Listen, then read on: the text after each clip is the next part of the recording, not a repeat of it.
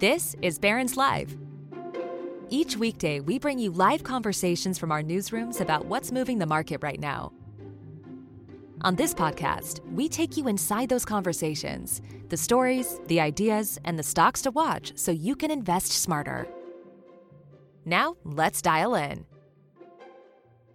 Thanks for joining us today for our weekly look at the markets and stocks to watch. My guest is Barron's Deputy Editor, Ben Levisohn, and we are watching a lot of stocks as earnings season kicks into high gear. The markets are up today.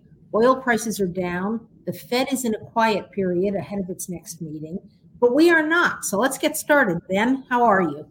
I'm doing great, Lauren. All right. I thought we would start today with a discussion of bubbles. Investors have fallen in love with anything tied to artificial intelligence, so much so that they bid up the biggest stocks in the NASDAQ this year until they accounted for nearly 50% of the NASDAQ composite. Last week, in accordance with an obscure rule, NASDAQ actually rebalanced the index to diminish the weighting of these stocks. So I have two questions for you, Ben. Are these big seven stocks, we're talking Apple, NVIDIA, Microsoft, and others, in what we call bubble territory? And will a rebalance give a lift to the rest of the market or just create a new excuse to buy these stocks? Let's start with the bubble theory.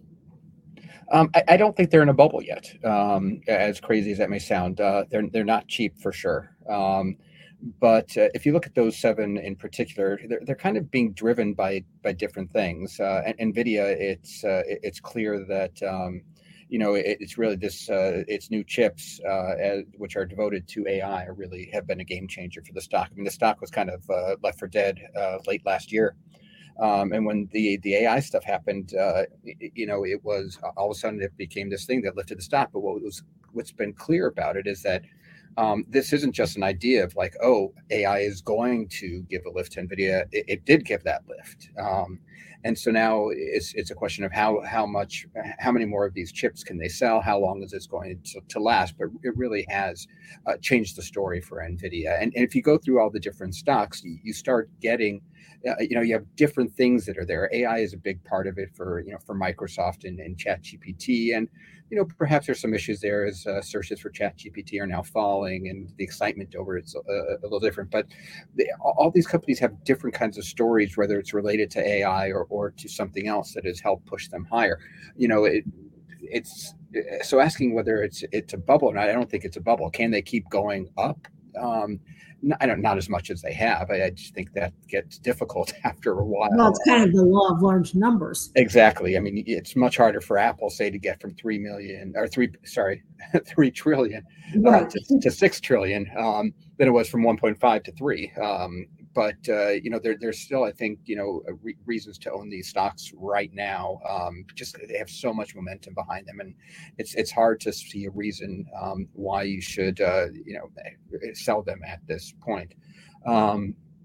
I think that the second question is, I think probably more important, whether this is the rebalance will give a lift to the rest of the market.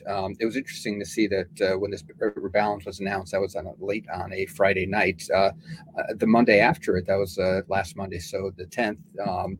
These stocks all dropped except for Meta Platforms, which there was some news on that, and I can't even remember what it was at this point. Threads, my dear, Threads. Oh, Threads. Gosh, how could I forget that? Yes, Threads was doing very, very well, signing up lots of people. So Meta finished up that day, but everybody else finished down more than 1%, I believe. And so you did have this one-day reaction to it, and then it's as if it never happened. But I do think that we do need to see the buying go into other areas of the market, and we were starting to see that a bit, though it's cooled down a little since the middle of last week.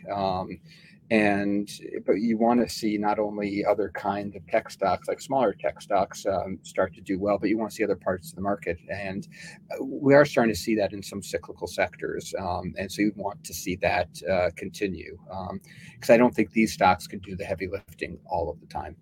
Not forever, certainly. So I mentioned that the Fed is in a quiet period ahead of next week's FOMC meeting. That means that various Fed officials are not out giving speeches. The futures market is putting 97% odds, that's pretty close to 100, on Fed officials lifting interest rates by another quarter percentage point when they meet next week. Tighter monetary policy, of which interest rate hikes are a big part, seems to be working. Inflation has fallen from 9% to 3% over the past year. So my question to you is, where does the Fed go from here, and where should it go from here, since inflation is not quite down to 2%, their target, but has definitely diminished? Yeah, I mean it's diminished, and it's diminished by a lot, at least on the headline number. In up and down Wall Street this past weekend, I looked at that drop, which you had a drop from 9.1% to 3%, so that's 6.1 percentage points, and you don't get these kind of drops very often. The last time you had a 6 percentage point decline was in 2009. And that was when it was around the great financial crisis. It's usually around recessions that you get these types of declines. The last time that you had a decline from over 9% to someplace around 3% was actually back in, I think it was, I want to say 1952. It's been a long time. So I don't think we want to downplay the progress that the Fed has made. Of course, we still have a much higher core rate, and that seems to be a bit stickier. And so I think the market is correct in pricing in that rate cut in July. I think we should take the Fed at its word that we're going to get at least one more after that until we see a reason that that shouldn't happen. It's going to be something to watch. I mean, I think the big issue here, of course, is where does inflation go next? I mean, we've had this. The market always cares about. It's more about the direction than the level. And so, yes, 3% is higher than 2%, and the core is much higher. But as long as it keeps falling, the market should be fine with it. I think the big risk is going to be that it doesn't continue to fall. And the reasons to think that might be the case, some of that is just because a lot of these big inflation jumps that we had post-COVID, we're going to lap them. So you're not going to have these, the base effects are not going to be quite the same. And you also have other issues out there where we're starting to see food commodity prices are going up, and that could lead to more food inflation.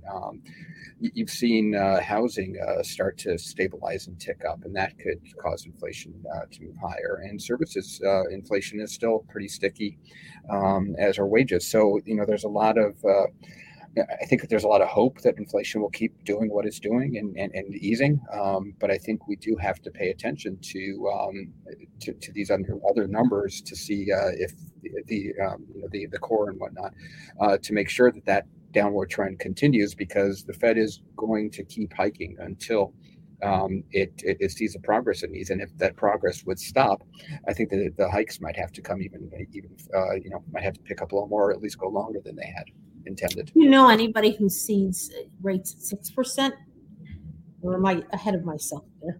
No, I think there are some people who think that you do have to get that high. These are numbers that actually in the past weren't ridiculous. They're very normal. I think we've been kind of spoiled's the wrong word, but we've become used to this very low rate policy that the Fed had in place since the financial crisis, and forgotten what normal looks like in some ways. Right, at least since the financial crisis. Right, and also we've been so used to a Fed that has been willing to cut rates to support the stock market, and I think that those kind of days are long gone, and we'll have to see. I mean, there was one chart that was going around this morning of just M2 to GDP, and they make the argument that when there's a certain level, when M2 is too high relative to GDP. That's the money supply. That's the money supply, right? And it's still way too high relative to GDP based on this chart, based on history, which would suggest there's a lot more tightening that needs to happen. And we'll have to see. You see a lot of these charts where people throw around relationships, and are the relationships real? I don't know, but these are things to pay attention to see if inflation, even if we're in a downturn now, is this a stickier inflation than we've been used to? Mm-hmm. Mm-hmm. But it's a good point also that people can torture numbers to show any relationship. Yes. They may or may not be relevant. Lies, damn lies, and statistics. But what is relevant is that taking inflation down from 3 to 2 is going to be a lot harder. That is correct.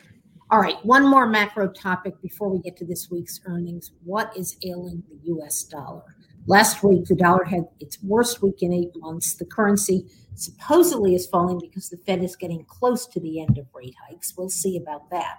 Is there anything else going on here that investors need to know about?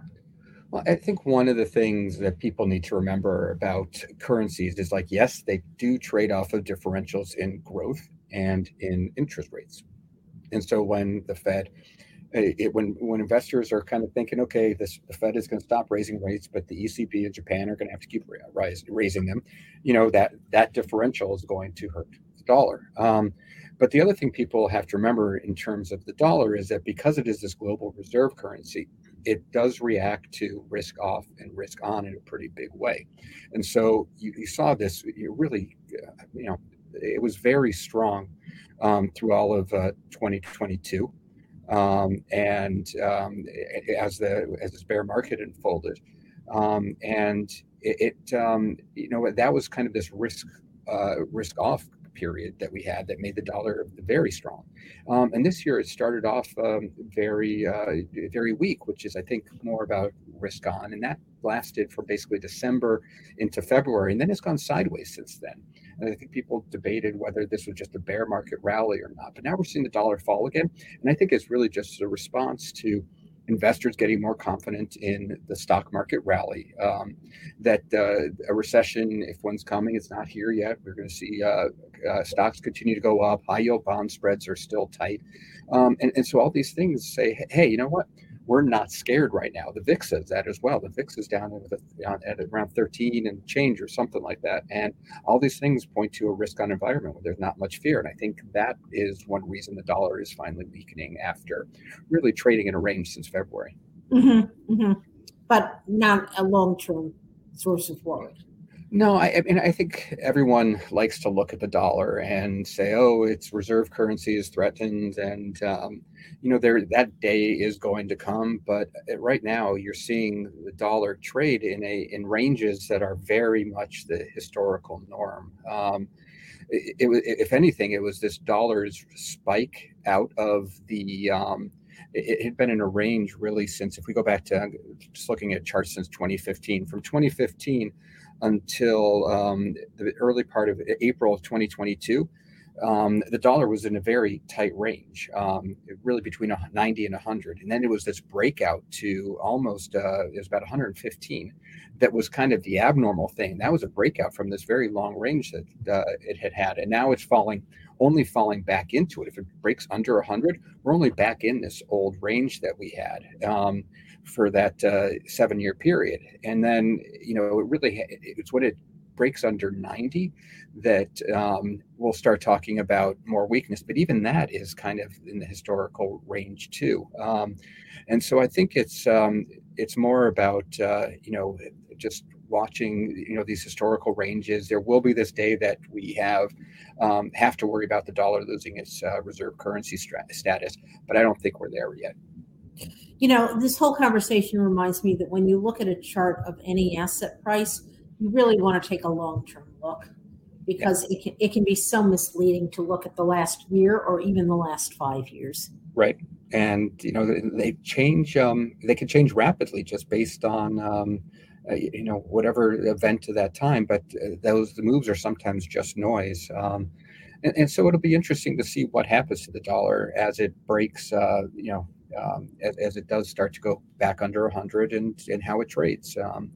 We'll see it. But yeah, I'm not going to worry until 90. And for now, it's going to be, a weak dollar, if this continues, should be good for commodity prices, for materials, stocks. It's going to be good for companies that do business overseas.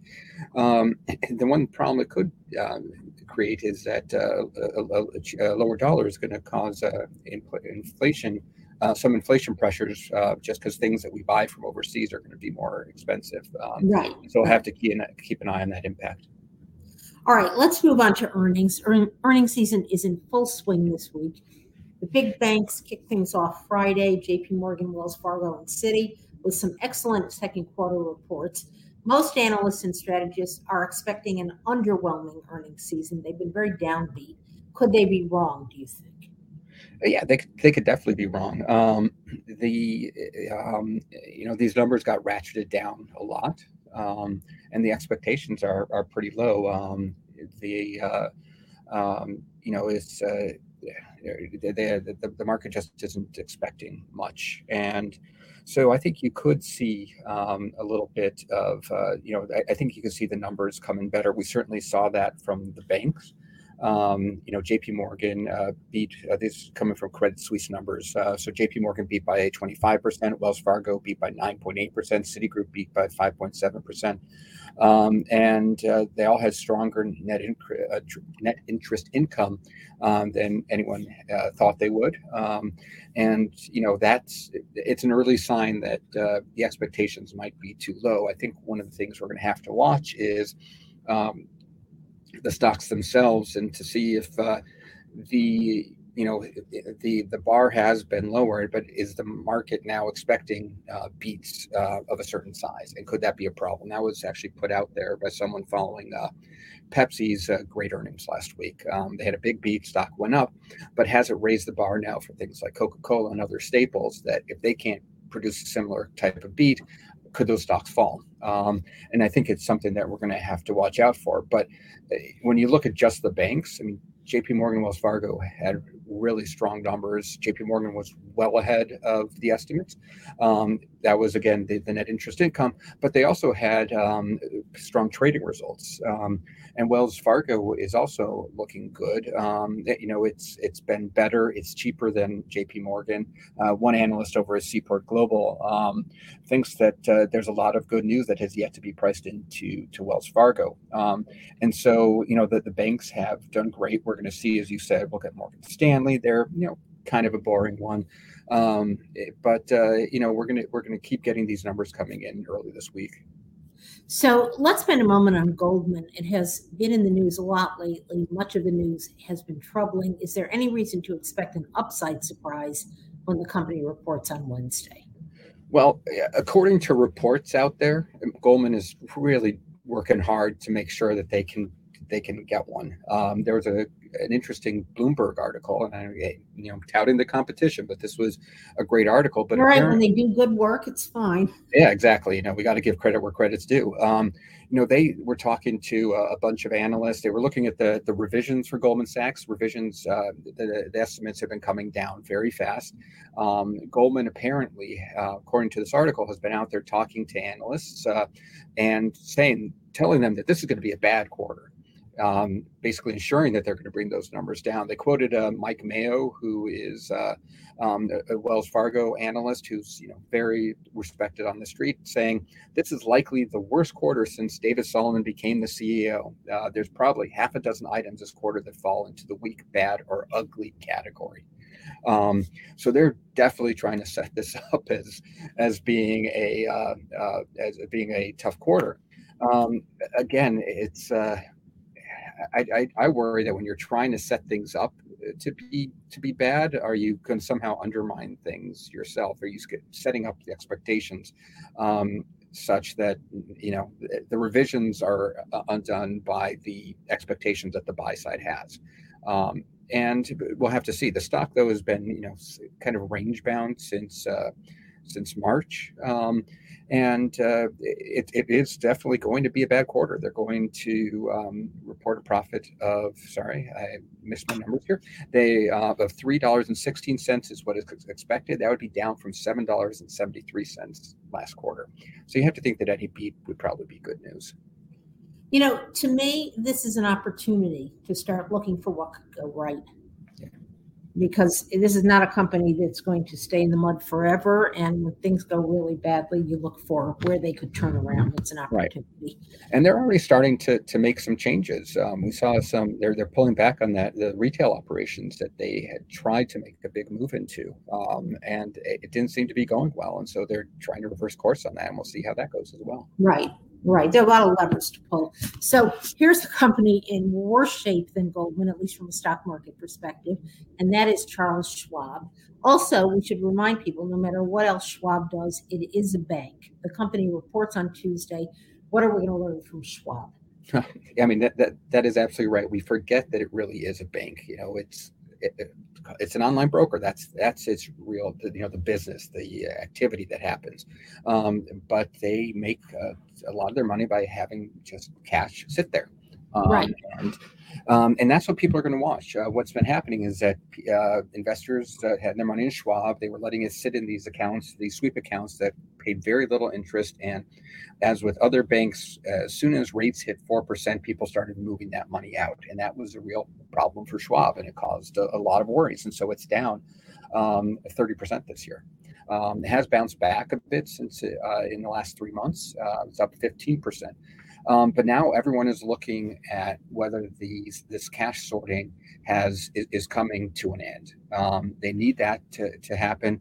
They need to show that their margins are stabilizing, the net interest margin is going to stabilize, and that people can start focusing again on this other business of trading and all that other kind of stuff. And there are some people who are very bullish on it. They think that the long-term business is good, but even the bulls are a bit negative. I think it was Raymond James today had a note, or recently had a note that they lowered their earnings estimate by 4 cents. They're now expecting 70 cents, but they did keep the full year estimate the same. They think that'll all be made up. But I think that's what you have to see is that Schwab letting people know that they're coming to the end of this problem with cash sorting. And I think with the 50% rally since it's around the last report, I think they better show that that's the case. All right, that'll be an interesting one to watch. So 2 of the nation's biggest airlines also report this week, United on Tuesday and American on Wednesday. Travel has been gangbusters this year, as you know, if you've flown any place. And the stocks are flying high as well. Can we say the same about second quarter earnings for these companies? Oh, yeah. I think we can. Delta had fantastic earnings, and the expectations from both American and United are for huge gains there as well. American Airlines is going to more than double. United Airlines is supposed to see their earnings go up. It's going to be about 2.5 times it was last year. It's so. Again, the big thing for these guys is they've gone up a lot. Both stocks are up over 40% this year. And so you have to keep the positive commentary going. It's the one that I think is most interesting is Citi, is United Airlines. I was reading a Citi note that was talking about 2 things. One is there was an agreement that United had with its pilots that looks like it's going to raise pay for some of them as much as 40%. It actually no one knows quite the details on it all, but they think that the uncertainty around it will work out okay. The other side of things is that Citi points out that United Airlines had those cancellations earlier this quarter that more than others that may actually impact the results this time around. They're still very positive on the stock, though. They just think it's one of the best positioned U.S. carriers in terms of the international tickets and things like that. And it seems like the analysts covering the stocks are very bullish that travel is going to continue and that these companies will be able to continue to make more money, serving passengers than they have in the past. And we're finally seeing the travel numbers and passenger numbers, at least at the going through security. Those numbers are back to where we were before COVID, and so that's all a great sign. If you're ending up with more passengers and more profitability, you're in a good position. And just remember, we thought these companies were going to go out of business during COVID. Yep. So quite a turnaround. Yeah, they effectively did. So I'm going to leave aside Netflix and Tesla because I think we're going to talk about them on tomorrow's call with Eric Savitz. But I wanted to ask you about AT&T and Verizon. Both companies have been hit by an excellent investigative series in our sister publication, the Wall Street Journal. They've been writing about the tragic health issues caused by the company's legacy of lead use in their wiring. And the stocks have sunk. We'll leave the investigation to the Journal. We'll deal with the stocks. The stocks have sunk. The dividend yields have soared. These are widely held stocks. What do the revelations mean, do you think, for investors? I mean, it's a real issue because these are these are stocks that don't need this problem right now. No, they certainly have enough other ones. That's the biggest issue here is nobody knows the size of the issue in dollar amounts, and we see this with so many others that it's the problem in understanding what the potential liabilities are the things that cause the stocks to get hurt. And so, we saw that with 3M because they had these liabilities with Forever Chemicals and this ear protection that they had made for the military that I guess had some issues with it. And you saw it, whenever you do have these legal liabilities that you can't quantify, the market seems it has to really take the worst case scenario because it just doesn't know. And I think that's what you're seeing play out with these stocks, because the worst case scenario is that they don't have a lot of room for error in terms of the amount of debt that they have, and the they pay these large dividends, and so are they going to have to cut dividends if there's liabilities for cleanup in order to be able to pay both their debt and do the cleanup work? It's just there's a lot of unknown there, and so you're just seeing them get hit very, very hard.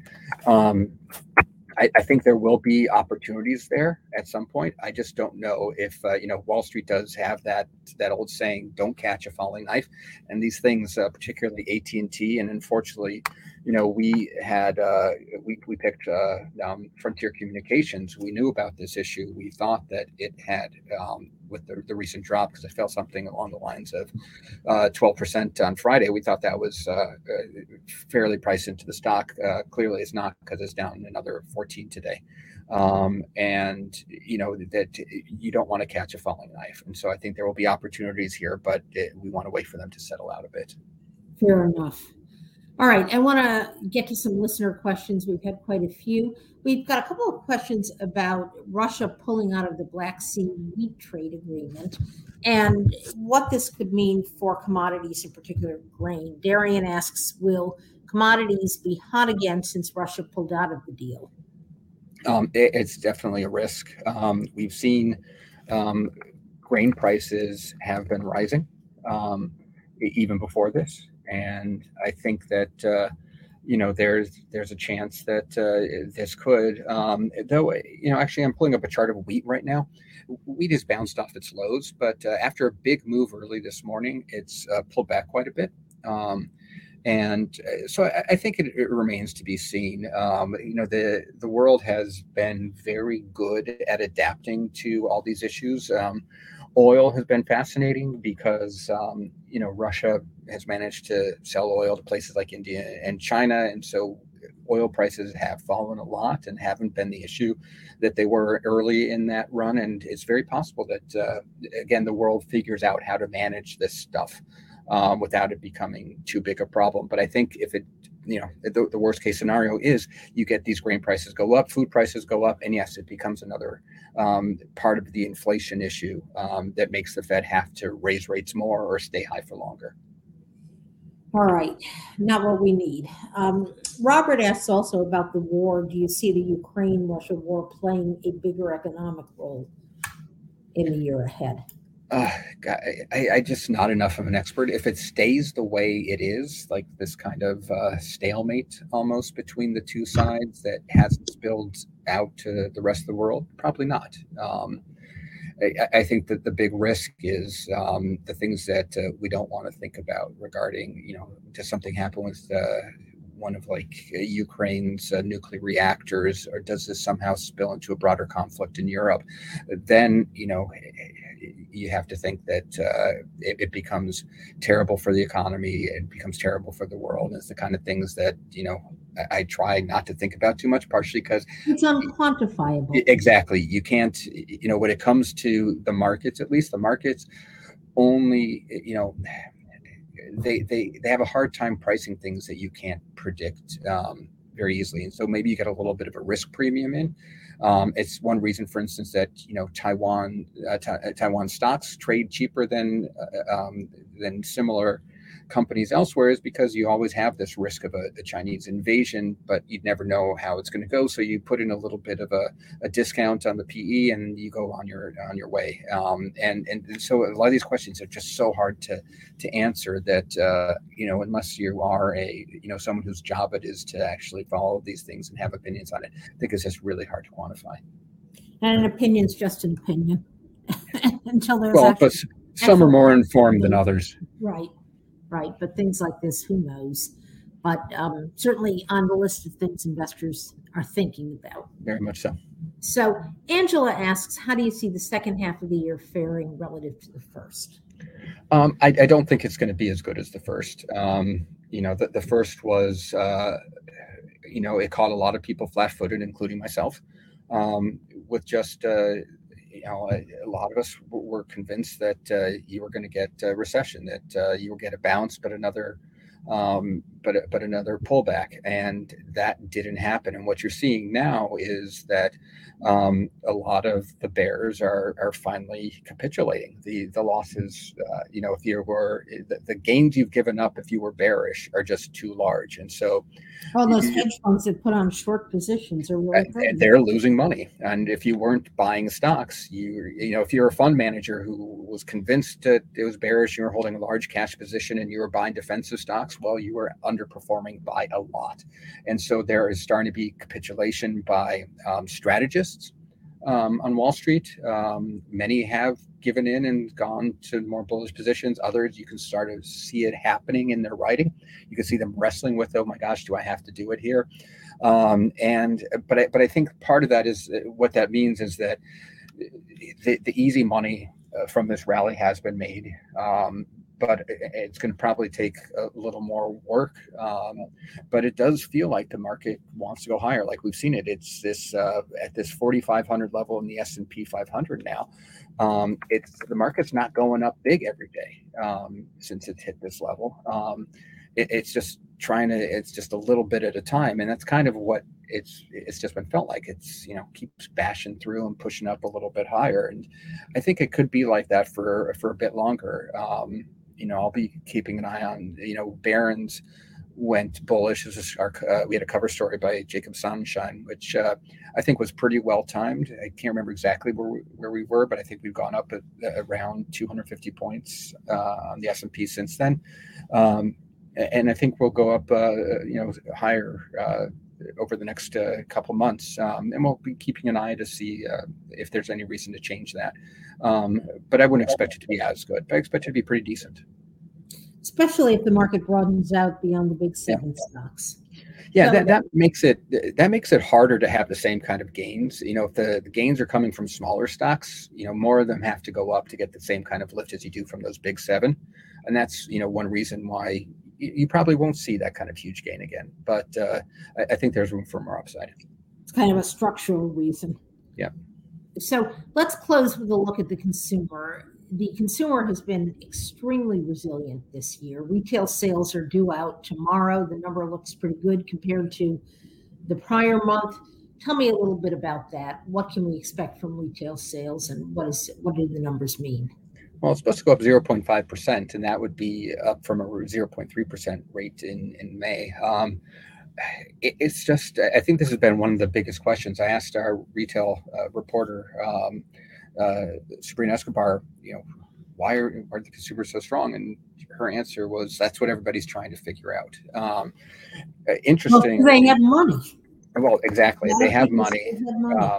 And actually, we have a great article from our commentary team, led by Matt Peterson today, about the fact that consumers just don't have the same amount of debt that they did before the pandemic, and that's probably helping things as well. It's helped them, as they start getting squeezed a little bit by inflation. Well, you know what? They're getting raises. Everybody's employed. and they can take on a little debt with their credit cards now because they didn't really have much, and so it allows them to keep spending. And it's one of those things that has helped. I think the economy remain resilient. It's probably one of the reasons the market's going up, and it's probably also the reason that the Fed is so focused on the job market, because without, I think, weakness in the job market, you probably don't get a pullback in spending, because it's easy to you feel comfortable taking on a little bit of debt if you have a paycheck coming, and you can sort of factor that all into your paycheck. And so I think all those things factor into it, and it really is kind of amazing just to watch so many people be wrong about the consumer. We've heard so much in the way of just, they're running out of money, they can't keep doing this, and they just keep chugging along. It's been a great year for investors and a humbling year for forecasters. Absolutely. So let's leave it there, Ben. Thank you so much for joining me today. Always good to catch up. Thanks, Lauren. And thank you to our listeners for tuning in today, and thanks for your questions. Tomorrow on Barron's Live, Barron's Associate Editor for Technology, Eric Savitz, will speak with Ted Mortensen, Managing Director and Technology Desk Sector Strategist at Baird. They will discuss the outlook for second quarter tech earnings. So you'll get a lot more earnings news tomorrow. Thanks again, everybody, for tuning in. Stay well and have a good day.